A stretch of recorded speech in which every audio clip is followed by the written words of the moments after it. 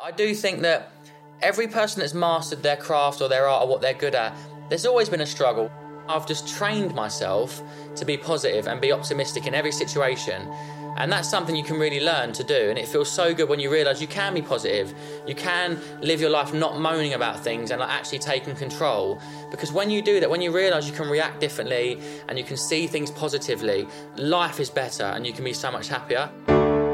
Hi, my name is Rangan Chatterjee. Welcome to Feel Better, Live More.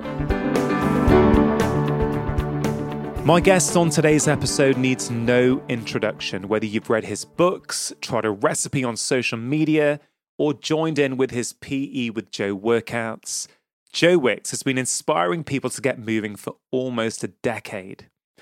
The behind the success is a truly inspirational and surprising story of a man following his passion against the odds.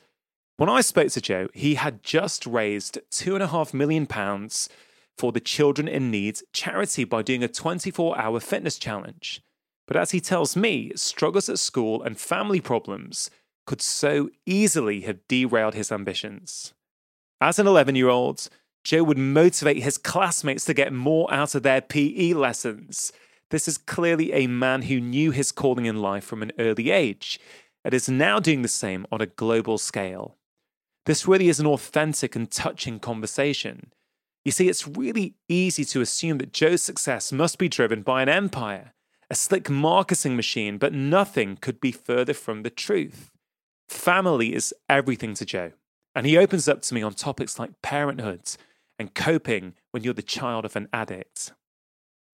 Joe's got some really great advice on the importance of consistency and self-belief when striving for your goals, and believes that optimism, compassion, and healthy living are choices that are within everyone's reach.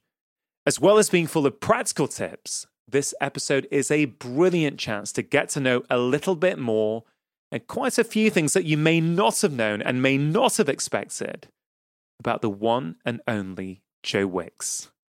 Now, before we get started, just a quick shout out to the sponsors. We're becoming increasingly aware of the bacteria inside our guts for our immune health. But have you ever thought about the bacteria inside your mouth? The oral microbiome is your mouth's most powerful defense system. It's a delicate ecosystem that needs the right balance of bacteria to stay healthy. An unbalanced microbiome can contribute to dental problems. Now, a really important factor to consider here is stress. Stress can disrupt the natural balance of the oral microbiome, which can lead to oral issues such as tooth decay or gingivitis. Stress can also impact how much saliva you produce, which can result in dry mouth, ulcers, and sores. Zendium is the very first toothpaste brand that I've come across that aims to support the health of the oral microbiome, and my family and I have been using it for over 12 months. It uses natural enzymes and proteins that aim to increase the numbers of good bacteria, which protect your mouth naturally and reduce bad bacteria to protect it against dental problems. Zendium are offering a 20% discount for listeners of my podcast, which you can access at www.zendium.co.uk/live more. That's www.zendium.co.uk/live more. And now, on to my conversation with the one and only Joe Wicks. Dr. Rangan Chatterjee, let's do it. Let's do it. So Joe, how you doing? I'm good, mate. I've had a really busy weekend. I don't know if you saw, but I took part in a 24-hour PE challenge for Children in Need, so that was quite intense. I did see, indeed, and I was basically going to ask you, how was it and how are you feeling now? Well, it was tough. I mean, it was difficult more like mentally, just having to be awake for 24 hours. I like my sleep, I really value sleep. I love it. So to be awake for 24 hours, exercising, it was quite low intensity, really. I was cycling and rowing and walking, but then I had to do 5 20-minute HIIT workouts throughout that time. That was quite tough. But then also, I didn't realise this, but when I got there, it was guest after guest. I was presenting a live show. I thought I was going to turn up with my iPad, watch a series of Netflix, listen to some podcasts and just zone out. But I was literally interview back to back. So it was quite just draining. I was so tired by the end of it. Yeah, I was going to say I can imagine, but I can't really imagine. I guess the only thing, I'm just trying to think of my junior doctor days and doing like 36-hour shifts and the way you felt after that. But I can't compare, basically, in a nutshell. What was the hardest moment for you personally whilst you were doing it? Well, I had this wonderful guy called Dr. Greg. I don't know if you've met him before, but he's wonderful. He does a lot of endurance stuff. He's done a lot of 24-hour challenges for kind of children in need and whatnot. And if it wasn't for him, I think I would have quit because my lower back got so tight just from standing up all day. And then I'd be rowing and running and jogging and boxing. But every hour on the hour, I got a 5-minute break. So he was clicking my back. He was really proper, like rolling out my muscles in my back and doing my feet, and we changed socks and shoes and all that. And that really helped. And he was because he's done so many 24-hour challenges, he was so positive. Like, he was such an amazing energy to be around. He was like, you're going to get through it. It's going to be tough. It's going to suck between sort of 2 a.m. and 6 a.m. So he was so good at coaching me through it. And that definitely helped a lot. It's interesting you saying that, Joe, because you're someone who is so well known for many things, you know, inspiring people, motivating people, energizing people. I guess the thing I really respect about you, I guess more than anything, is your genuineness. And it's the little things. I always notice that you always pay attention to the little things. You remember who you're speaking to, just little basic things that actually are really quite impressive, particularly when someone has a profile like yours. But it's interesting for me that you're talking about Greg keeping you going mentally and getting you through your challenge, because that's kind of what you do for us and for the public, right? When we feel we can't go on, or, you know, it's not my day, I can't get motivated, you're able to do that for us in the same way that Greg did that for you. Well, going back to the first point around being grateful for people that are involved, you know, I really believe it was a team effort, you know, from the BBC Radio 2 DJs to the technicians, and everyone was social distance, obviously, but everyone that took part, you know, it really made that amazing thing, and it was a challenge that was really entertaining. And because of that teamwork, we raised £2.5 million. I couldn't have done that on my own. I couldn't have done it without, you know, Zoe Ball and Sarah Cox and all the people that were pushing it for 24 hours consistently. So that was a big part of it, and I'm very aware of that. So whenever I do these events, I always want to thank everyone and really kind of let them know that it was a team effort. I think it's important to remember that. And in terms of the motivation thing, so I had never done a 24-hour challenge. So in my head, I was like, this is going to be really tough. I don't know if I've got the motivation and the mental strength to get through it. But because Dr. Greg was there, so positive, so upbeat, saying, look, you're going to be fine, 1 hour at a time. It helped me, you know, he coached me through it. But now I've done a 24-hour challenge, and if you said to me, Joe, could you do it again? Because I've pushed through that barrier in my head, that mental barrier, that limiting belief that it's going to be so hard, I'm going to quit at like 2 a.m. I do believe I could do another one, and I could do maybe a harder one. I could do like an outdoor one, or running or rowing or an endurance event. I do think when we achieve something, when you push yourself beyond that physical barrier, that limiting belief, then you start to really think, actually, I could have done another 10 hours. You know, I really could have, but it would have been horrible. But I think it's just pushing through those barriers and believing in yourself. I mean, I imagine that there's a really beautiful mirror here, like you hearing that story with you, but also just thinking about what you do for so many people. So you, I'm sure, have had hundreds, thousands, tens of thousands, hundreds of thousands of messages over the years in terms of what your content has done for people. And I guess one of the things that must come is that you help people do more than they thought possible, just like you did last week. Well, that's my gift to the world. You know, I talk about this a lot. You know, I've got this energy inside me. And I know I can inspire and motivate, and I love it. I'm so driven by that. I'm so purpose-driven. And a lot of people will look at me from a distance and think it's like this big marketing machine and it's all about YouTube views and book sales. But that all came completely organically. You know, it was never intentional. Even this year with the fundraising, I didn't plan on being a fundraiser. I just love doing stuff with schools. I love getting kids moving, and I needed to do those PE with Joe workouts to help people. So I just very much, I focus on that. I focus on what I'm good at, and that is inspiring, you know, young children and adults to move and feel good and smile and laugh. And I'm going to try and do it as long as I possibly can. Yeah, it's incredible. You really are inspiring. That's that energy, that sort of passion that I think is so engaging for everyone. And I'm sure is one of the many reasons why you've been so successful and so impactful. What's interesting for me, Joe, is that I've seen your messaging change over a period of years. You know, when I'm looking at your new book, and I was right at the start of it, there's a real focus now saying you're sort of more focused on internal well-being for people rather than external looks. And I find that really interesting. So I'm interested as to how did that come about? Is that something that just gradually changed as you started getting feedback, or perhaps as becoming a father changed that for you? There's various factors in that. I mean, I was very much driven by, I was really skinny when I was younger, and I wanted to change the way I looked. I wanted to go to the gym and get stronger.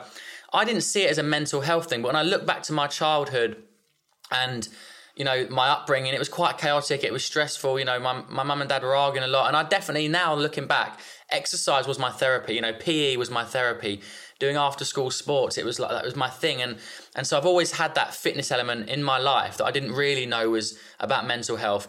But, over the years, I've got my online fitness business, which has obviously been very successful. And from the tens of thousands of testimonials that I read, I started to see a trend. And in the early days, it was about fat loss. It was, lean in 15, transform the way you look, burn body fat, get lean for summer, and all that kind of language and that narrative, because that's what I thought people wanted. And although that is a big motivation, people do want to change the way they look. When I read the testimonials after the 90 days, that's where the magic is. That's where you realize people are doing it because they feel good, they feel energized. They've got more confidence. They're more patient with their children. They're more ambitious at work. It really change your life in so many more ways than just the fat loss and the before and after image. So this book really focuses on that. I talk about, I'm not a life coach, but I've just asked a few questions like, what triggers you? What causes you to go on a little binging session, or what makes you neglect your health and fitness, and what is a successful day to you, so that you can start to see these signs and really tap into the mental health benefits of exercise. Because once you do, I think that's where you're going to get success. Yeah, no, I love it. And actually that section you just mentioned, those questions on that double page, they're really good, Yeah, I'm just looking at it now. It's nice in the table because I had the idea was to basically, I call this, the chapter, the section, let's get into the psychology of things to help you understand, what your motivations are, what makes you feel demotivated, what makes you fall off the wagon, what makes you feel good. And you might start to realize things about you, and there could be, it could have been a trigger or a moment in your life that you don't really know, or, you haven't thought about. So by uncovering these things, you may not have trauma and like loads of trouble in the past, but there could have been a moment or a relationship that knocked your confidence or, got you, put you off the gym. And so I'm trying to establish, like one of the questions is, what does a successful day look like to you? Because if you know what that looks like, you can start to plan for it and start to put little goals in and little kind of habit forming things. And then, what does an unsuccessful day look like to you? Because by seeing these moments and trends, you can start to kind of see it coming and maybe put something in place that's going to stop you from going and have a blowout or turn into alcohol or junk food. And these are just nice little questions that I really think, can open up your mindset. And the final one is, do you believe you can succeed? Now, that's the most important question, because so many people, when it comes to dieting and fitness and transformation, already feel that they're going to fail because they've tried so many diets in the past. But my approach to fitness and nutrition and food is all about longevity and sustainability and enjoying your food and exercising regularly to feel good all the time. Yeah. What does a successful day look like to you, Joe? For me, a successful day is definitely, centered around my family and being with my kids, being present at some point. So whether it's going down and having breakfast together, going for a nice walk, I really need that. I need that part of the day. And I love doing, bath time and story time. Like we give the kids a bath together. We sit down and we read. Indy's a bit older, so I can read with Indy. And I love that. I love that moment. So that's really important to me for connection to my wife and kids. I need to do a workout. Like for me, it's about mental health. I was obviously very driven, being lean, having the abs and that, but I'm 35 now. I'm a dad of 2, and your motivations do start to change. I want to be lean, I want to be strong and healthy, but I just want to have energy. And for me, when I exercise, I'm so much more patient. I'm such a nicer person to be around. It's kind of like I go up to the gym, I release that stress, I do that HIIT workout. And when I walk down into the living room and there's chaos and the two kids are screaming at me, I'm just different. Like I can take it easier. I can be more understanding. So that comes through fitness. And then the final thing would be, a really good day of food. So, 3 healthy meals where I haven't gone down the shop and bought a tub of Ben & Jerry's or eaten loads of crisps and chocolate. Because I do that. I have emotional days where I just get stressed or I've got loads on my mind and I just want to go and get a takeaway and a Ben & Jerry's, and I do that. But I don't feel great for it. I always feel tired. It always really wears me out.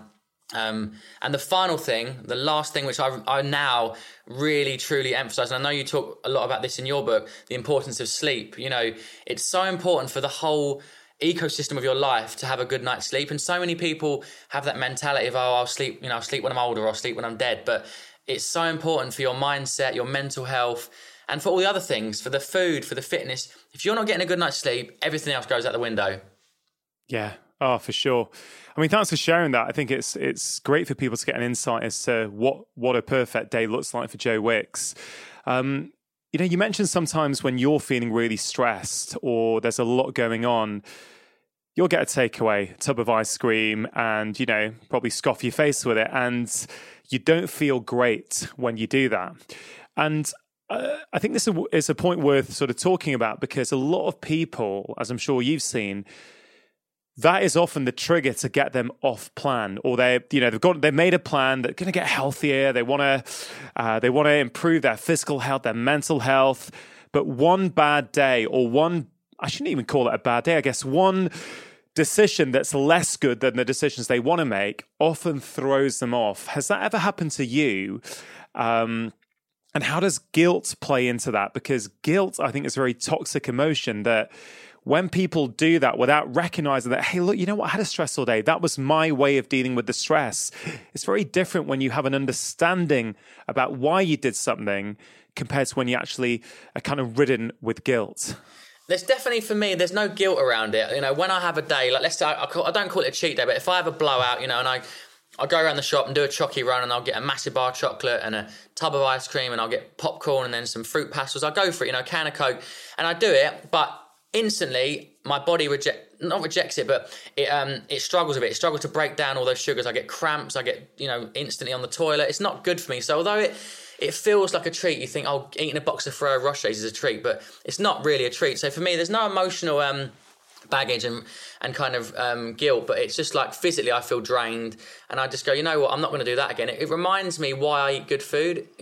When I put that kind of stuff in my system, it really does make me realise why I love cooking healthy food at home and why I exercise. But I do have days where I can literally go upstairs to the gym or downstairs to the kitchen, and it might not be chocolate, it might be like 8 Weetabix and 4 slices of toast with marmalade and 4 crumpets of butter. Like, I can eat, it depends what mood I'm in. Sometimes I go for the fitness and I feel fantastic. Other days, I go for the food and have a little blowout, but I still don't feel guilty about it. I just go, you know what, that was today. Tomorrow morning, get up, do a HIIT session and use the energy. I've just consumed loads of energy, get up and use it. So I don't let it become a week or 2 weeks. And that's what I think a lot of people do. They get dragged into like a negative mindset where they go, I've blown it now, I'm just going to keep going. And then a week or 2 weeks go by. I always just say, it's a day and it's just, you've had that moment in time, move on and start again in the morning. Yeah, great advice. Jay, you mentioned earlier, and I've heard you talk about this before, I think once, that you were teased a little bit about being skinny. And it's something that really connected with me because I think I've shared this on the podcast before, but I know I've got this memory. I can't remember when it was exactly. I think it was at secondary school. And I think I remember being in the changing rooms and taking my, top off to get changed for PE or football or whatever it was, and feeling really self-conscious that I was skinny and you could see my ribs. And that drove me, because at about the same time you were getting Men's Health coming out and seeing kind of, ripped men on the front covers and thinking, I want to look like that. And I think for me, it did drive me to start becoming obsessed with press-ups and sit-ups. Like literally I would do them every night.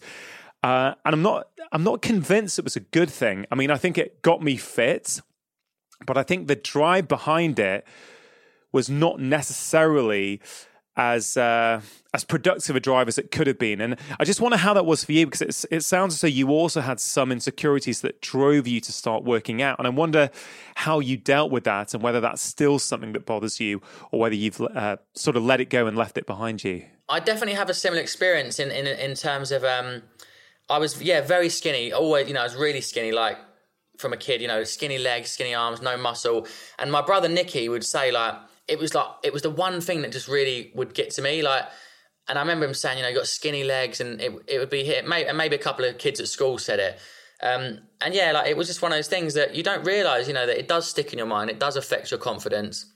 It's like if someone says you've got a crooked tooth, but all your teeth are straight except one crooked tooth, and all you can think about is getting braces or Invisalign, that.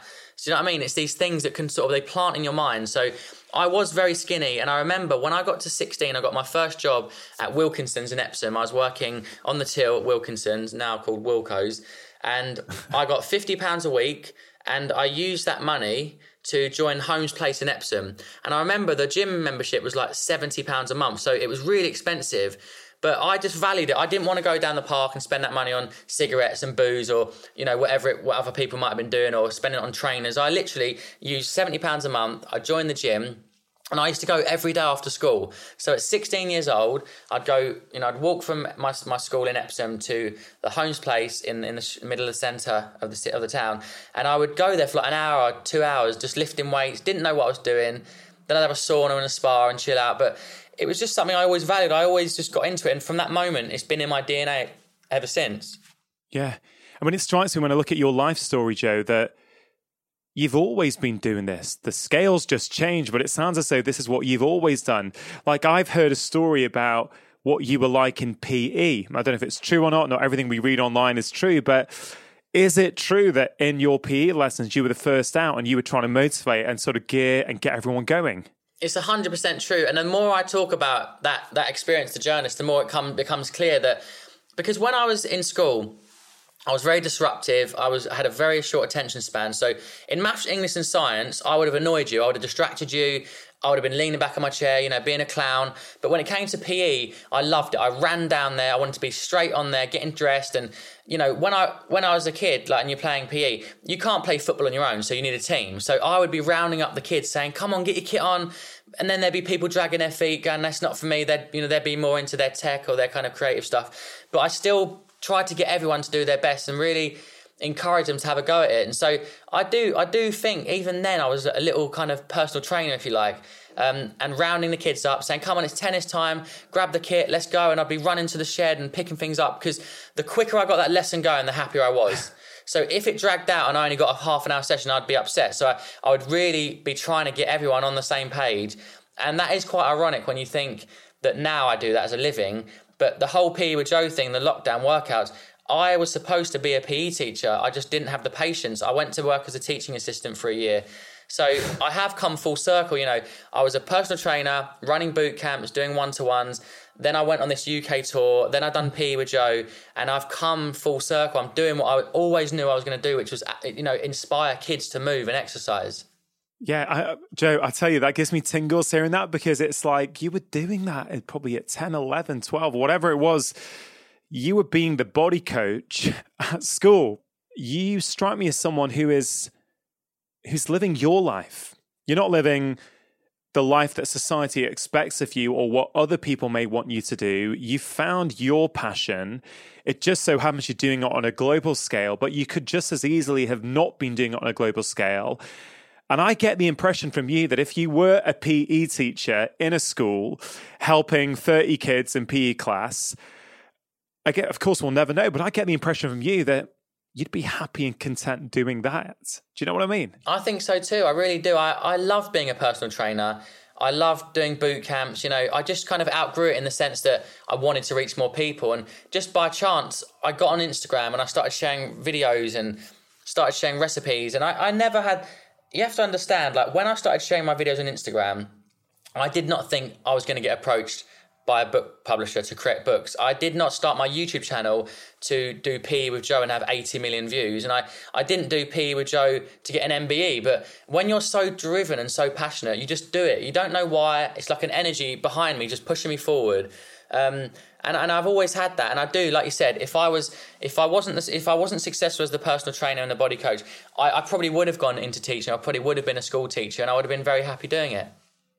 Yeah, it's so lovely that, because I think many of us in life, we're struggling. We're trying to live someone else's life. We're trying to do what we think we should do rather than actually what we're meant to do. And it's a very, very inspiring story. When I think of that energy, Joe, I'm sort of thinking, where does that come from? Because there must have been setbacks along the way. Look, I know that I've heard that you tried to do boot camp classes, and there was some times when no one would rock up to your boot camp classes. Very much like a lot of bands who now play stadiums. I said, yeah, we played to know people in bars before. It's like it's as if that was never the goal. It's like, no, I love playing music, so I'll play to know people, or I'll play to 1,000 people. It's like you love helping people, and if no one turns up, you're going to keep rocking up day after day, and it's certainly not an overnight success, is it? Well, I talk about that a little bit recently. I've talked about that recently, that my success is actually an 8-year overnight success. You know, it looks like I had all these ideas and PE with Joe, and but I was actually doing UK tours. I've been doing this for 4 or 5 years now, trying to go to schools and engage children in fitness. So it was just the right time, with the lockdown. But yeah, I do think that every person that's mastered their craft or their art or what they're good at, there's always been a struggle. There's always been a time where no one turned up, where no one was booking tickets to your concert or coming to your boot camp. But I never for 1 second thought, I'm going to give up now and go and work at Holmes Place or David Lloyd. I just wanted to be my own, boss. I wanted to have my own business, and I would use that energy once I packed up my kit, and I'd go over to Richmond Station. I lived in Surbiton, so I would fly outside Surbiton Station and Richmond Station, morning, night, all through rush hour, and I hated it. I was so embarrassed. I didn't want to do it, but it's all I could afford. I couldn't afford to do any marketing. That was all I could do. And I applied that principle to Instagram when I posted my first Lean in 15 video. All my mates laughed at me, thought I was a plonker. Everyone was telling me to go back to my boot camps. YouTube, when I started that, no one subscribes, no one's doing your videos. What makes you keep filming them on your terrace, on your own with your camera and uploading them? And now today, 6 million people a month do those workouts. But the key thing is, that would never have happened unless I put in the work in the early days, and I believed in myself and believed in the purpose of that YouTube channel, which is essentially the home of home workouts. It's free content. I've got my books, I've got my online business, but this is about free content which anyone can take part in. And for me, honestly, my greatest achievement is PE with Joe lockdown and the growth of my YouTube channel, because that's content that anyone, anywhere in the world, whether you're living in the Philippines, India, South America, Australia, you can go onto that channel and do a workout completely for free. And 6 million people a month are doing that. And that's just because I've been so consistent and never gave up. Yeah.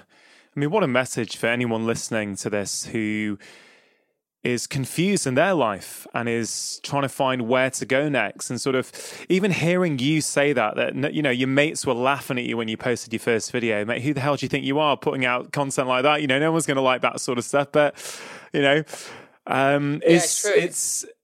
It's about having that belief, isn't it? It's how having that belief. You say you don't know where that comes from. I mean, is there anything in your childhood, if you think back, do you feel that has given you that extra belief? Because not everyone will go the extra mile like you have. So I'll give you a little bit of background about my childhood quickly to explain, my history. My mum left home at 15. She wasn't educated. She didn't get any GCSEs or A-levels. My dad's a roofer, so I'm not from like an ambitious family of entrepreneurs who are like really hardworking. And then my mum had my brother Nicky at 17. She had me when she was 19. And my dad, throughout my whole life, has battled through drug addiction, through heroin addiction. He's clean today, which is amazing. And we've got a great friendship and relationship. But there was times when it was difficult because I didn't understand why my dad couldn't be there. And, there was a lot of instability. And I suppose now as an adult and as a parent, I'm really focused on having a strong family unit and being present and being stable and being really kind of committed to my wife and my kids and being there for them. And I suppose I apply that to my business and my work. I just care about people. I think I've realised as I've grown up, I think maybe when I was younger, I was probably more selfish and not very optimistic and a little bit pessimistic. But now I've just trained myself to be positive and be optimistic in every situation. And that's something you can really learn to do. And it feels so good when you realise you can be positive. You can live your life not moaning about things and like actually taking control. Because when you do that, when you realise you can react differently and you can see things positively, life is better and you can be so much happier. So I don't know where it came from, but it's definitely something that's inside of me. And I love spreading that message. I love trying to encourage other people to live that way. Whether it's through meditation or exercise, whatever it may be, you can choose to live a healthier, happier life if you start making the right decisions, I think. You said there, Joe, that when you realise you can react differently, that is really powerful, mate, because that's been one of the biggest learnings to me in my journey into adulthood and as a parent is just that.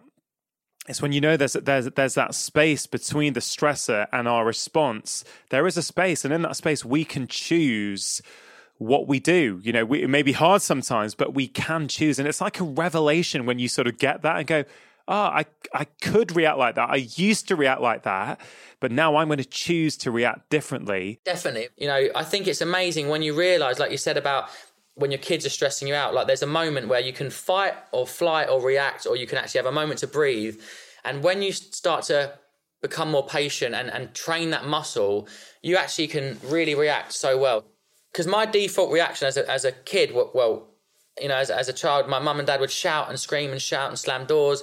I really, in my head, I kind of do slam doors and I do scream and shout. I'm doing that when Indy and Marley are screaming at me, but I've processed that and kind of learned to take a breath, and then I can really react differently. So I don't need to shout and scream, but you are a product of your childhood. You know, you are what you've been exposed to. So although in my head I'm screaming, I've learned to really stay calm, not all the time, but as many times as I can. And it's just that thing, isn't it? It's powerful. When you realise you can react differently to stress, you can actually live a much more chilled life and be way happier for it. Yeah, no, for sure.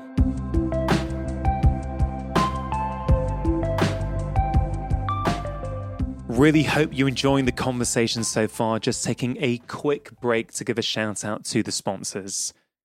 Vivo Barefoot is on a mission to make perfect footwear, perfect for feet, human movement, and planetary health. Their shoes are designed wide to provide stability, thin to enable you to feel more, and flexible to help you build your natural strength from the ground up. Now, I've been wearing Vivo Barefoot shoes exclusively for many years now, well before they started supporting my podcast, and they really have transformed my life and that of many of my patients who reported back to me improvements in things like hip pain, knee pain, back pain, as well as general mobility.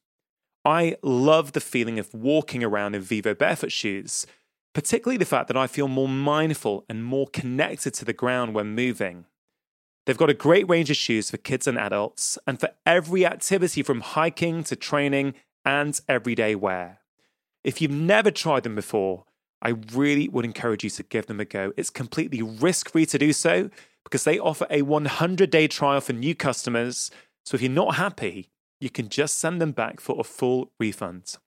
For listeners of my show, they continue to offer a fantastic discount. If you go to vivobarefoot.com/livemore, they are giving 20% off as a one-time code for all of my podcast listeners in the UK, USA, and Australia. You can get your 20% off code by going to vivobarefoot.com/livemore. Athletic Greens are also sponsoring today's show. Now, nutrition is really important for so many aspects of our health and well-being, not just our physical health, but also our mental health as well. Now, ideally, everybody would get all of their nutrition from real whole food, but what I've seen time and time again is that many of us struggle to consistently do that. That is why I am a fan of high-quality whole food supplements like Athletic Greens. Athletic Greens make one of the most nutrient-dense whole food supplements that I've ever come across, and it contains vitamins, minerals, prebiotics, probiotics, and digestive enzymes, and I myself take it regularly. If you want to start off 2021 the very best way, and take something each morning as an insurance policy to make sure that you are meeting your nutritional needs, I can highly recommend it. For listeners of this show, if you go to athleticgreens.com/livemore, you'll be able to access a new special offer where you get 10 free travel packs with your subscription. You can check it out at athleticgreens.com/live more.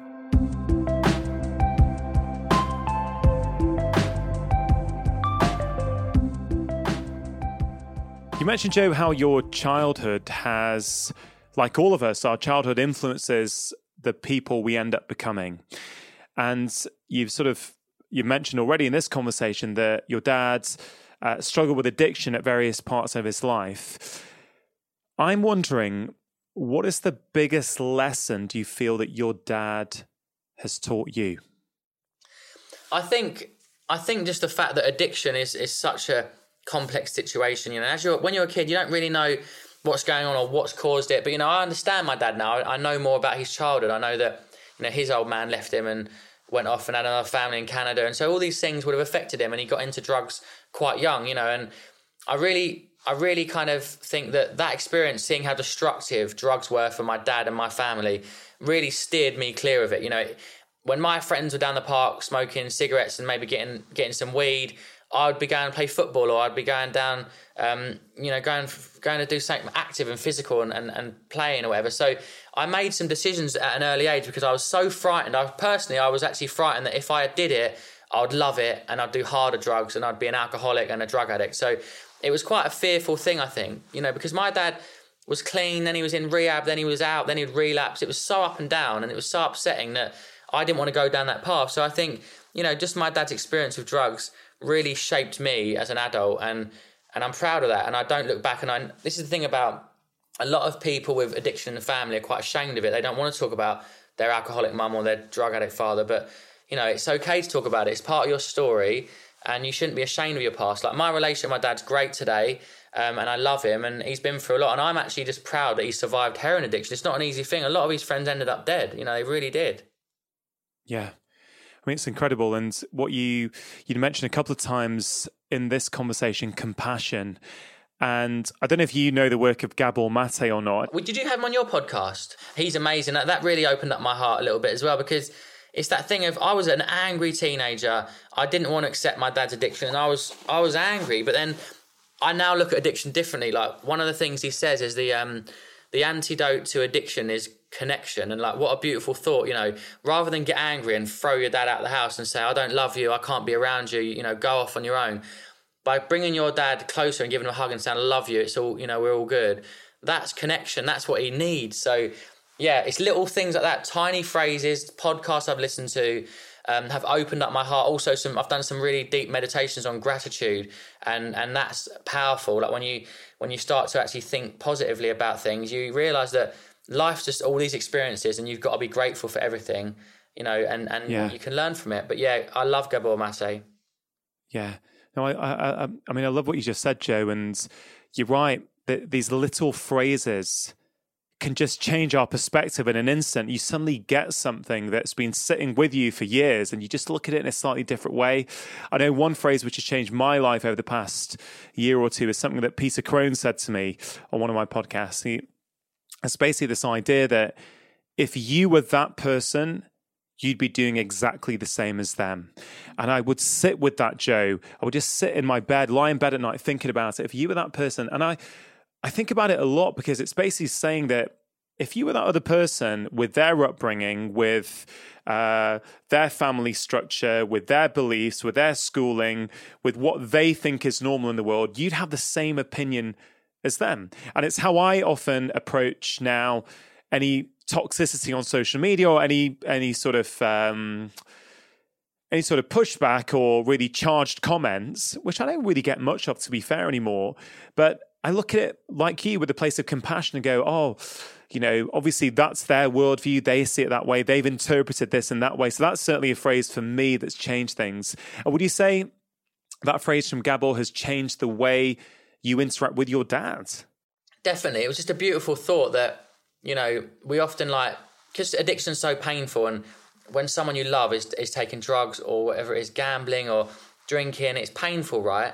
And you just want to shut the door in their face and you want to push them away. But that's disconnection. And addicts, especially drug addicts, they're taking drugs to take away some kind of pain or trauma that he may have experienced. So for me to think, when my dad's having his, lows, because he suffers with depression, he has ups and downs, I text him, I ring him, or I pull him towards me, I connect with him to get him through it. I say, come over and see Indy and Marley, and that's something that I may not have done when I was a teenager. I didn't have it in me to do that as a teenager. But now as an adult, I see the signs, and I know that if I hadn't spoke to him for a few days, I know he's having a rough time, and then he might be starting to think about maybe not going to NA meetings and dropping out of the fellowship and stuff. So he needs his meetings, and he needs his connection to his children and his family. So yeah, it is a lovely quote, and I really think about it a lot, and I try and spread that one to anyone that's going through that. Because I think people are ashamed of having like parents of addiction, but you shouldn't be. You should be able to talk about it and be open with it. There's loads of people in this world with parents with some form of addiction. You're not on your own. Yeah, I think hearing you talk about it is going to be so powerful, Joe, for so many people, because I think you're right. People don't feel they can talk about it. They are ashamed. They lock it down. And it's that stuff that you lock down inside that manifests in so many other behaviors and stress and anxiety. Whereas, being open and honest, and I appreciate some people, it can be challenging, but it's so important. And I really, I sort of pay homage to you for actually talking about it, because I think you then pave the way for people who look up to you to also talk about it in their own lives. I mean, that's your dad, what he's taught you. What do you feel that your mum has taught you? My mum is one of the most wonderful, like loving, compassionate people. I think about this a lot. Where does my love and nurturing kind of nature come from? And my giving. I love giving. So I love helping and being there for people. And I said my mum left school at 15, so she was on benefits, pretty much right up until my teenage years, on social, and we didn't have a lot of dough or anything. But then once we got into high school, something in her said, I want to go and do something. I want to be more. I don't want to be on benefits for my life. So she went to a young, like a women's college to get some education, and then went on to do a foundation degree at Nescott College in Epsom. And she became a social worker. So of all the things she could have done, she could have gone and be an accountant, or she could have done bookkeeping, or I don't know, anything in any industry. But she chose to be a social worker and go and help the people that she wants to help, people that have been through similar stuff to her, childhood trauma, getting kicked out of home, all kinds of things, So, and that really highlights, I think, where my love comes from, where like my ability to want to help people, it's there, it's in, and she showed me that. And one thing I'll say about my childhood is that my mum and dad always said, and my mum used to say it all the time, Joe, I love you, whatever you want to be, whether you're a dustman or a doctor, I'll love you just the same. And that's such an important message when you're a kid, because I didn't have any pressure to be anything or anyone. I just was going to be who I wanted to be. And that was a lovely message. And I say it to Indy now. It's like, whatever you want to be, darling, when you're older, I'm going to be so proud of you, as long as you're happy. And that's really what my mum and dad have said to me from a very young age, even when I was like a 7-8-year-old boy. Yeah, powerful. So, Joe, that's something your parents did for you that you now make sure you are doing for your kids. Is there anything that I guess happened in your childhood that you think, actually, you know what, my parents were doing their best, but actually I want to do things differently with my kids?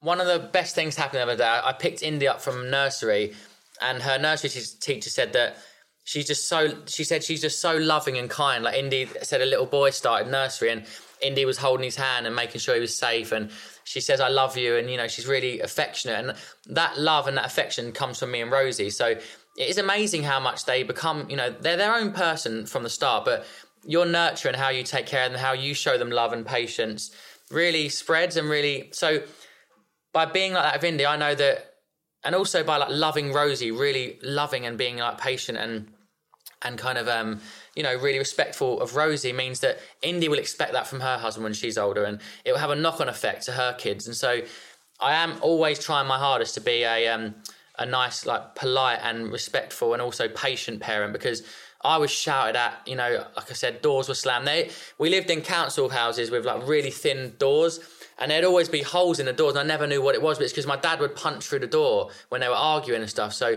there's all these things that, without a doubt, I know that I'm never going to do that. I'm never going to have a door in my house with holes in it, or slam a door because I don't want us to be frightened or upset or scared by, that being around us. So yeah, without a doubt, all of these childhood experiences have affected and shaped my my opinion of parenthood and what I want to be with Indy and Marley.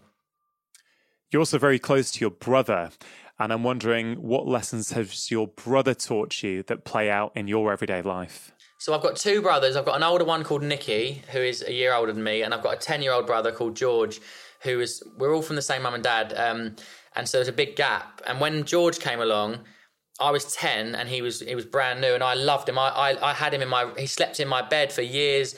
I taught him how to ride. Like, he was like my best friend. I just wanted to teach him everything. And we had such a great relationship. So I was changing nappies at 10 years old, and I was feeding him and doing bath time. So I definitely think I got to be responsible and how to look after a baby through George. And then with my older brother, Nicky, like, he's taught me, he's so ambitious. He works with me. So he kind of does all my content. He helps with my decisions, and he's got such a great strategy, such a great vision for me and how we do things and how we help people. And so I talk about the MBA. I was like, it's really both of us, because he was there through every single PE with Joe worker in my ear, doing the shout outs. So I think Nicky's taught me how to be patient and how to be how to think about other people's feelings as well. Like, we have 15 members of staff, and so through Nicky and through seeing him interact with other people, it's taught me to be more patient and more open to other people's ideas. It's not just about me. Like, it's a team of people. We all have ideas, and Nicky's taught me that, to be more collaborative, I think. Yeah, I imagine that must have been a sort of crux point when you're growing. You're doing your Instagram yourself. You're probably editing everything, putting it all online yourself, and then suddenly it probably gets to that point where it's too big to manage by yourself, and then there's people trying to help you and your brand, which is actually you. So it must be this kind of weird conflict of actually people are trying to help you in your business, but the name is Joe Wicks, so it's kind of you, but they're trying to help you be more you or get more of you out to the world. I don't know, is it kind of a weird sort of conflict at times? Well, you might think that I've got this massive social media team, but when I talk about the 15 staff, they're like body coach support heroes. So they're like customer service. They look after clients on the plan, and they're amazing. The business wouldn't be what it is without them. They really help communicate and encourage the clients to stick to the plan. In terms of the social media, it's me, my brother Nicky, and my cousin Luca. So it's family, literally, it's like family. And then my best friend Dom does all my editing and uploads my videos. So there's only 4 of us. People think there's this massive team, but really it was just me in the start. Then Nicky came and worked for me. Then my little cousin Luca, and then my friend Dom. And together, I actually shoot all the content on my own. So I have a camera at home. I do the videos. I just upload it to WeTransfer, and then Dom will edit it and put it online. And Nicky will help with strategy around, like, we've got an idea for a video, or let's do this and visit this school and things like that. So it's a teamwork. And then Luca is kind of social media community manager, because I get so many DMs and there's so many questions and queries, but you'd be amazed at just how much of it is me. I send voice notes to people. I spend 3 or 4 hours a day doing voice notes to reply to people, because you can't replace that. You can't be me. You can sound like me. You can do a tweet maybe and say, it's the Body Coach team. But when someone gets a voice note back from me, that means so much to them. And it's so important that I stay connected to my audience for my own personal mental health and also my motivation. It really motivates me when I read DMs and I read the feedback from people. Yeah. I mean, it's very touching to hear that, Joe, that you're still doing that. And I don't know how many messages you must get a day. You mentioned you try and spend 3 or 4 hours a day doing that.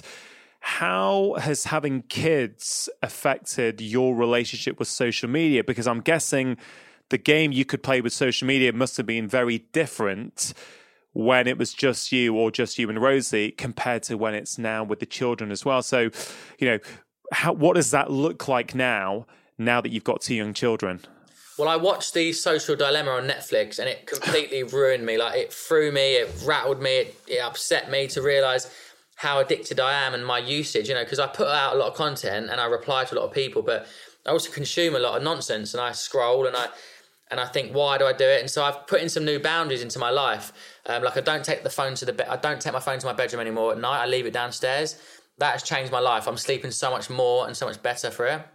I also, I've really tried this probably like 5 or 6 days a week. Between the hours of 5 p.m. and 7:30, like when we do dinner and bath and bedtime, I don't have my phone on me, because I do get distracted. I do pick it up and I check a little thing here and there. So it's kind of like I'm clawing back the hours of my addiction to my device, right? I'm taking some back, and they all add up, and it does feel nice just to have that 2.5 hour slot where I'm not on my phone. And don't get me wrong, I'm at 7:30 when they're in bed, I'm running to my phone and I'm going through it and I'm catching up on everything. But it's having those blocks of time that, you know, it's nice to just not be on your phone and be really present.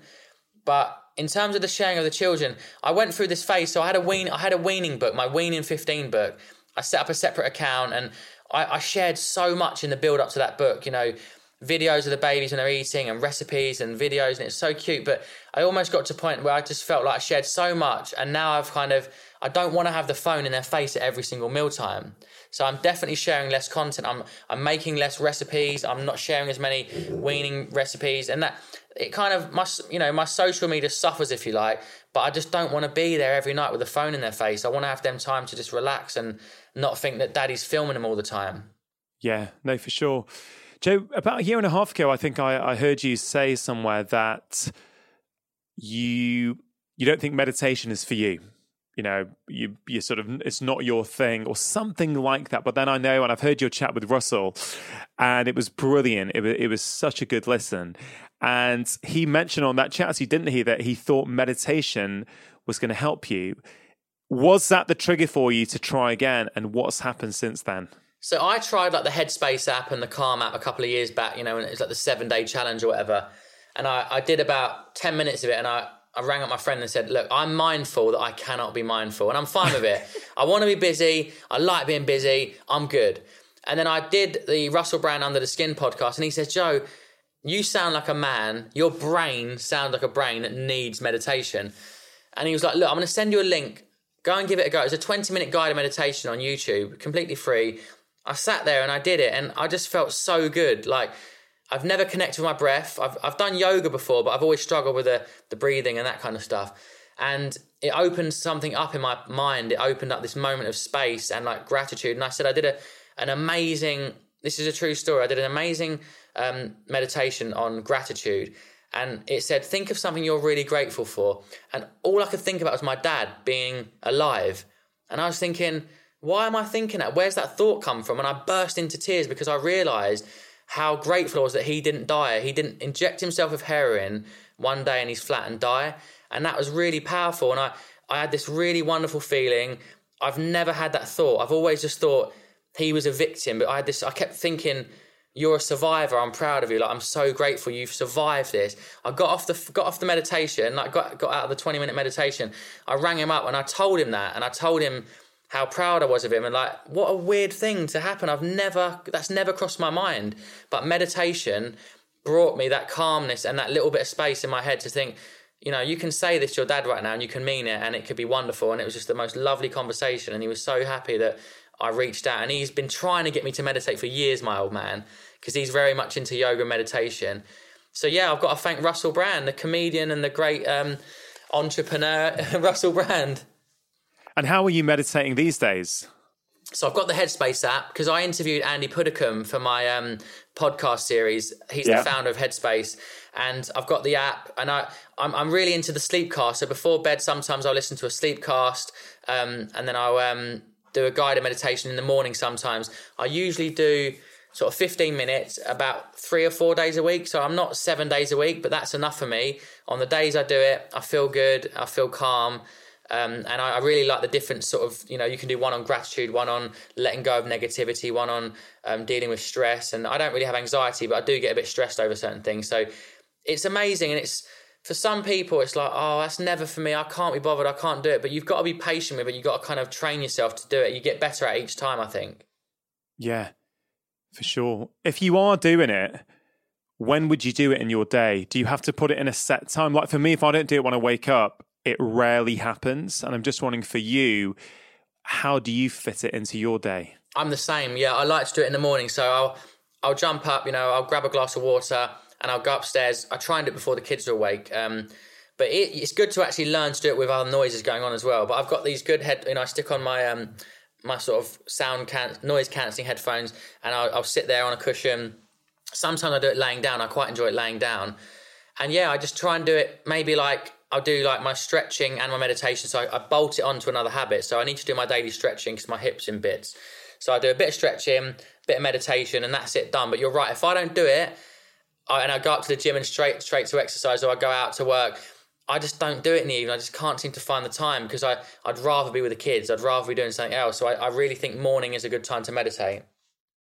Yeah, it's interesting what you said about learning to do it with other people around, because I think when I first started, and I've had this sort of, I won't say battle, but, you know, I've often done meditation over various periods over the last few years because I know of all the benefits. I know in my logical mind there are benefits to doing this. I should do it. But, you know, I'd fall off the wagon again and I wouldn't do it for a few weeks.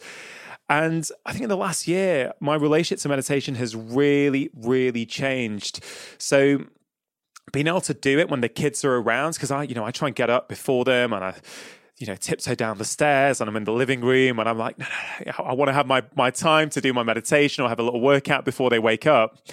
But my daughter often will hear, or my son will hear that daddy's up, and I'll creep down and say, my daughter once came and said, "Oh, daddy, you meditate. Can I meditate with you?" And I thought, yeah, why not? Why can't she just meditate with me? So actually, I think at the time I was using Calm.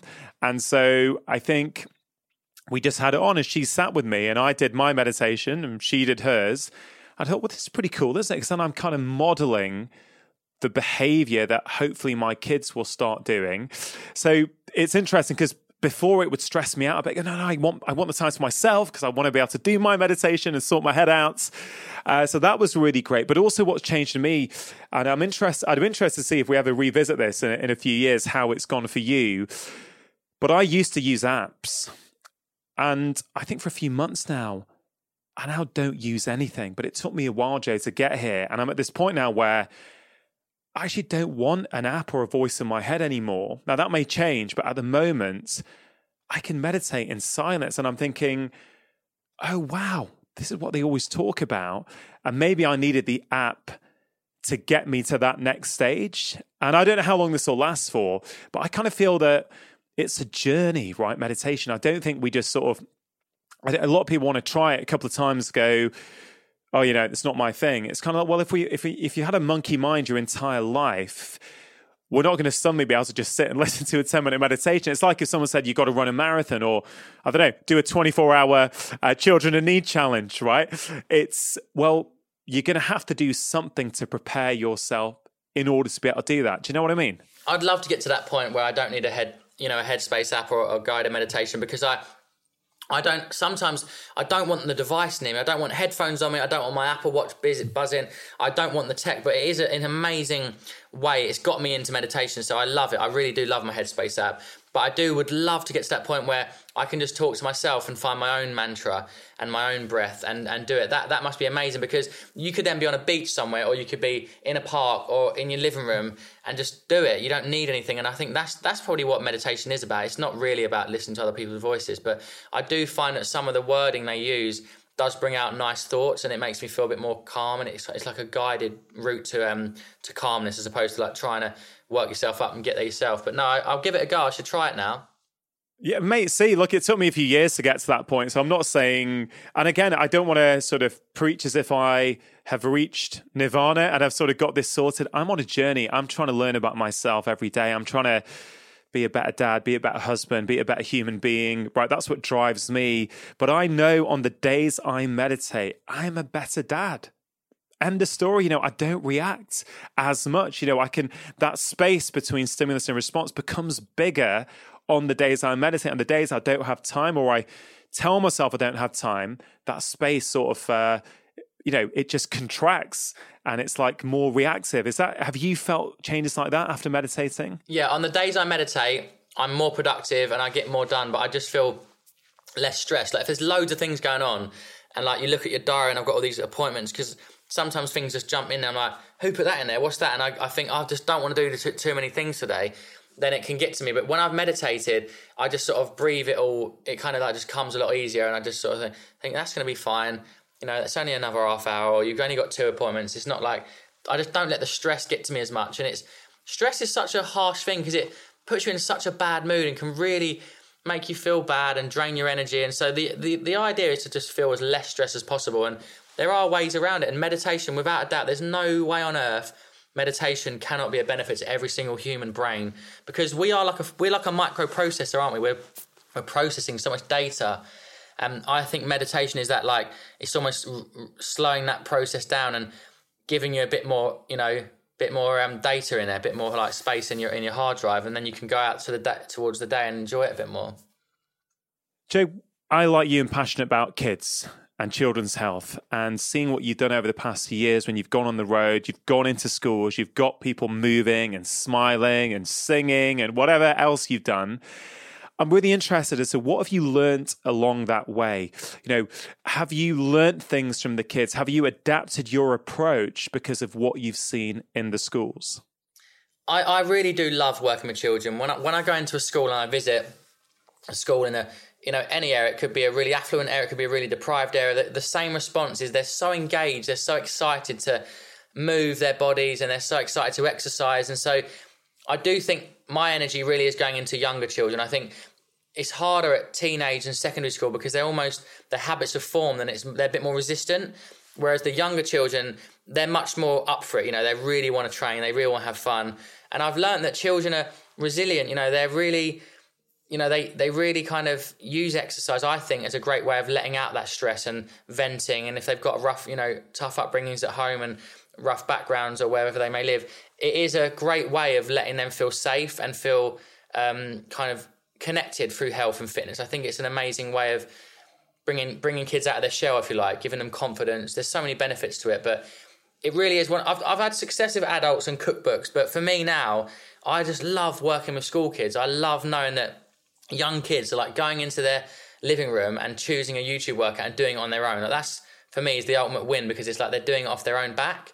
And I get a lot of messages from parents that say that my kid went upstairs with my laptop and I could hear banging. I thought they were rowing and they were doing one of your HIIT workouts. They were doing mountain climbers or running on the spot. And that's such a lovely message, because it's really what I'm trying to achieve. It's like independent desire to want to exercise for their own mental health. Yeah, no, wonderful.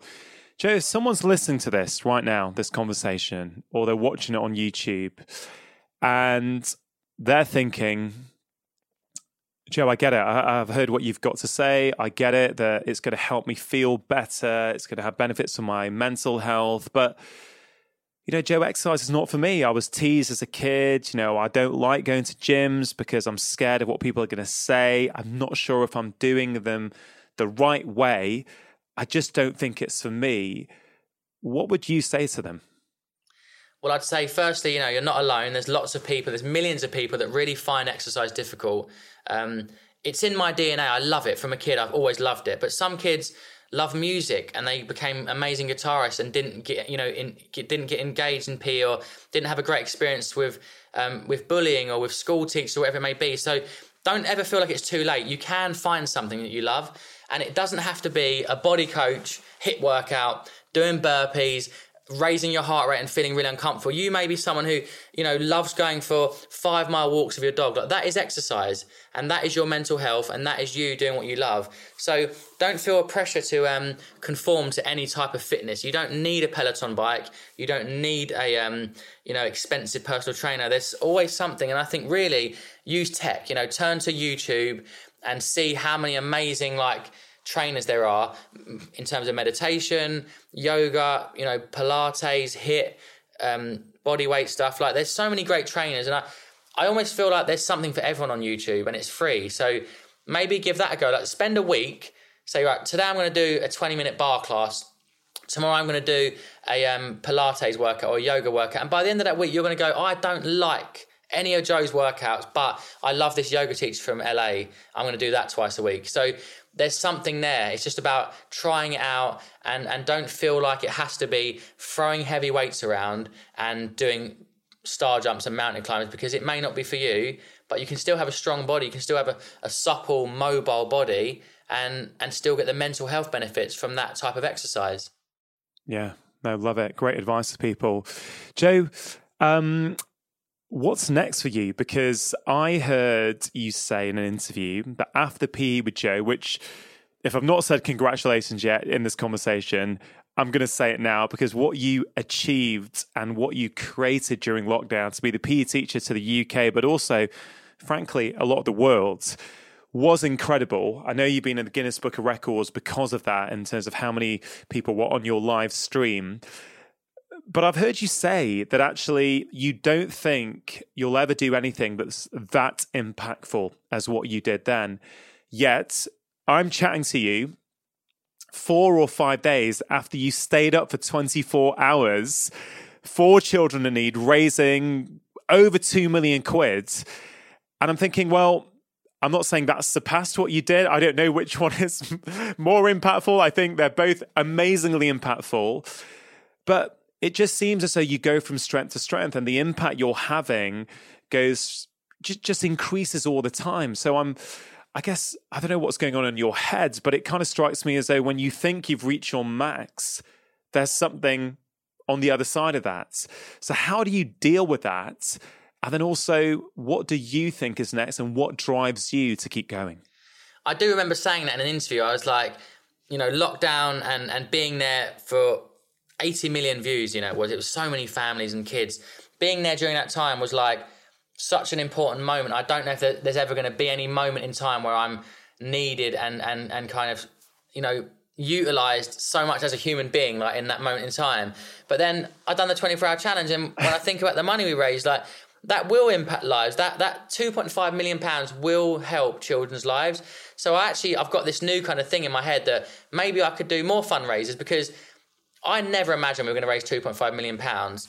But imagine if I did another event next year and we raised 5 million pounds. Like, imagine what that would do. So maybe that mindset of the impact was so big. Maybe there's something ahead of me in the future that's so big, and I could spend years raising millions of pounds for charities that are, close to my heart. So who knows? I've got no crazy 24-hour challenges lined up, but I could convince myself again, if BBC Children Need asked me to come back next year, I just may have to do something a bit more intense, because people won't want to donate again to the same thing. It might have to be more extreme and even more sort of bold and daring. Oh, love it. Absolutely love it. Joe, look, you are one of the most inspiring people out there. What you have achieved is incredible. You go from strength to strength. PE workouts during lockdown, raising 2.5 million quid for children in need. It's just, the MBE you've just been awarded. It really is incredible to watch. And I love more than anything that you were the body coach when you were 11 years old, getting people ready in PE, getting them motivated. Come on, let's get out there. Let's get moving. For me, that's the funnest part of your entire story, to hear that you were doing what you've always meant to do, what you're here to do. I always finish off the podcast, Joe, with some tips for people, because I want to inspire people through these conversations, but I want people to take action. I don't just want them to feel inspired and go, oh, that was great, I love all that, and then go back to their everyday lives. I want them to take that inspiration and turn it into something that they can bring into their life. That's why it's called Feel Better, Live More. When you feel better in yourself, you get more out of life. And Joe, I want to, in all your years of training people in person, online, everything that you've done, what are some of your top tips for people that they can think about at the end of our conversation today? Lovely. Thank you so much for that, lovely outro almost. I've really enjoyed our chat as well. It's been so nice. We haven't met in person, but I really hope we get to, meet and have lunch one day. So what have I learned from people? I think more than ever, I've learned the importance of mental health, the importance of taking care of yourself. Like, you live in your own mind, no one else around is going to take care of your mental health and your mindset. Like, it really is about you doing things every day to help you, feel positive, feel optimistic, especially now during the lockdown, the COVID, what's gone on, what we've been experiencing. You have to take care of yourself. And primarily that is going to come through 4 things, which is, sleep. So focus on getting a good night's sleep. Focus on, leaving your phone outside your bedroom, maybe doing some meditation if you can, and, really just switching off a little bit earlier. That's a really important one. Number 2 is fitness. It doesn't matter if you can't do really high intensity, if you've got bad knees or you've got injuries of some sort, find something that you can do and do it consistently. Even if it's 10 minutes a day, it's better than nothing. Number 3 is nutrition, food. Can you stop buying takeaway food and ready meals and just cook 3 meals a day at home, or, even 1 or 2 meals a day at home? That's going to help you have energy. It's going to help you feel confident and get leaner and all the other things that come with it. And then the final thing, I think, for a happy life is to have goals, shared goals with your partners or your kids, career goals and personal goals. Like, if you don't have anything in the diary, anything in the calendar ahead of you, it's like you're just plodding along through life in cruise control. I think it's nice to set yourself a crazy goal, like I'm going to run a marathon, or I'm going to climb Kilimanjaro, something, whatever it may be, or I'm going to go traveling for a month and visit Costa Rica and go and spend time with the animals that I love. Like, all these things that you dream about, it's going to give your life like colour and ambition and motivation. And then if you live by those 4 principles, I do think you can, like you said, live happier, feel better, live more is a lovely, lovely phrase. And so that's my top tips. I mean, are they tips? I don't know if that's really tips, but that's my principles of life, I suppose. Yeah, no, I love them. I think people are going to love them. Joe, you're a busy guy. I appreciate you giving me 90 minutes of your time today. Good luck with everything you're doing. I also hope we get to meet in person and do lunch together one day. I'm sure that day won't be very long coming. So, yeah, have a good one, Joe. I'd love that. Well, look, thank you for your time, and keep doing your thing, keep spreading the positive message, and lots of love to you and all your listeners. I hope you enjoyed that conversation. As always, have a little think about one thing that you can take away and apply into your own life immediately. Joe mentioned the importance of sleep, and if you struggle with this and want some help, just head over to my website, drchatterjee.com, and you can access a free sleep masterclass video series that I have created. Simply pop in your email and I'll send the videos over to you straight away. And why not take a little pause right now and share this conversation with someone in your own network who you think would enjoy listening. You can send them a link to this episode with a personal note. And do remember, this serves as an act of kindness, which has benefits not just for the other person, but for you as well. And don't forget that my brand new book, Feel Great, Lose Weight, is available to order right now. It is striking a chord with so many of you. I'm delighted how many of you are connecting with the content in the book. Yes, it is written around the topic of losing excess weight for health, but the truth is that most of the ideas within the book are universal and will help you form new habits, understand your own behaviors better, and ultimately help you live a happier and healthier life. It's available as a paperback, ebook, or as an audiobook, which I'm narrating. And here's a short clip to give you a little taste. There are so many other parts of a person's life that can contribute enormously to their weight. For example, emotional problems such as stress, loneliness, and depression. Time and time again, I've seen people who successfully change their diets but are able to lose weight only after they've tackled their stress levels and any emotional factors that were also playing a huge role. If we are to lose weight and keep it off for good, we need to explore why we're eating too much and why we continue to eat foods that we know are sabotaging our efforts, despite our best intentions. This means going on a journey of self-discovery. I appreciate that this may feel a little bit intimidating, but all it really means is that in order to truly change our lives and lose weight, we'll have to get to know ourselves a little better. Hope you enjoyed that little clip from the audiobook. And finally, if you haven't heard me talk about it yet, new for 2021 is my Friday email that's called Friday 5. It contains 5 short doses of positivity, articles or books that I'm reading, quotes I'm reflecting on, exciting research I've come across, and so much more. I only started sending these out 2 weeks ago. Feedback has been wonderful so far. On the Friday 5, I share things that I don't share on social media. My goal is for it to be a small yet powerful dose of feel-good to get you ready for each weekend. If you're interested, you can sign up for it at drchatterjee.com/Friday 5. A big thank you to my wife, Vedanta Chatterjee, for producing this week's podcast, and to Richard Hughes for audio engineering. Have a wonderful week. Make sure you hit press subscribe, and I'll be back this Friday with my shorter, bite-sized conversation, and next Wednesday with the usual long-form one. Remember, you are the architects of your own health, making lifestyle changes always worth it. Because when you feel better, you live more.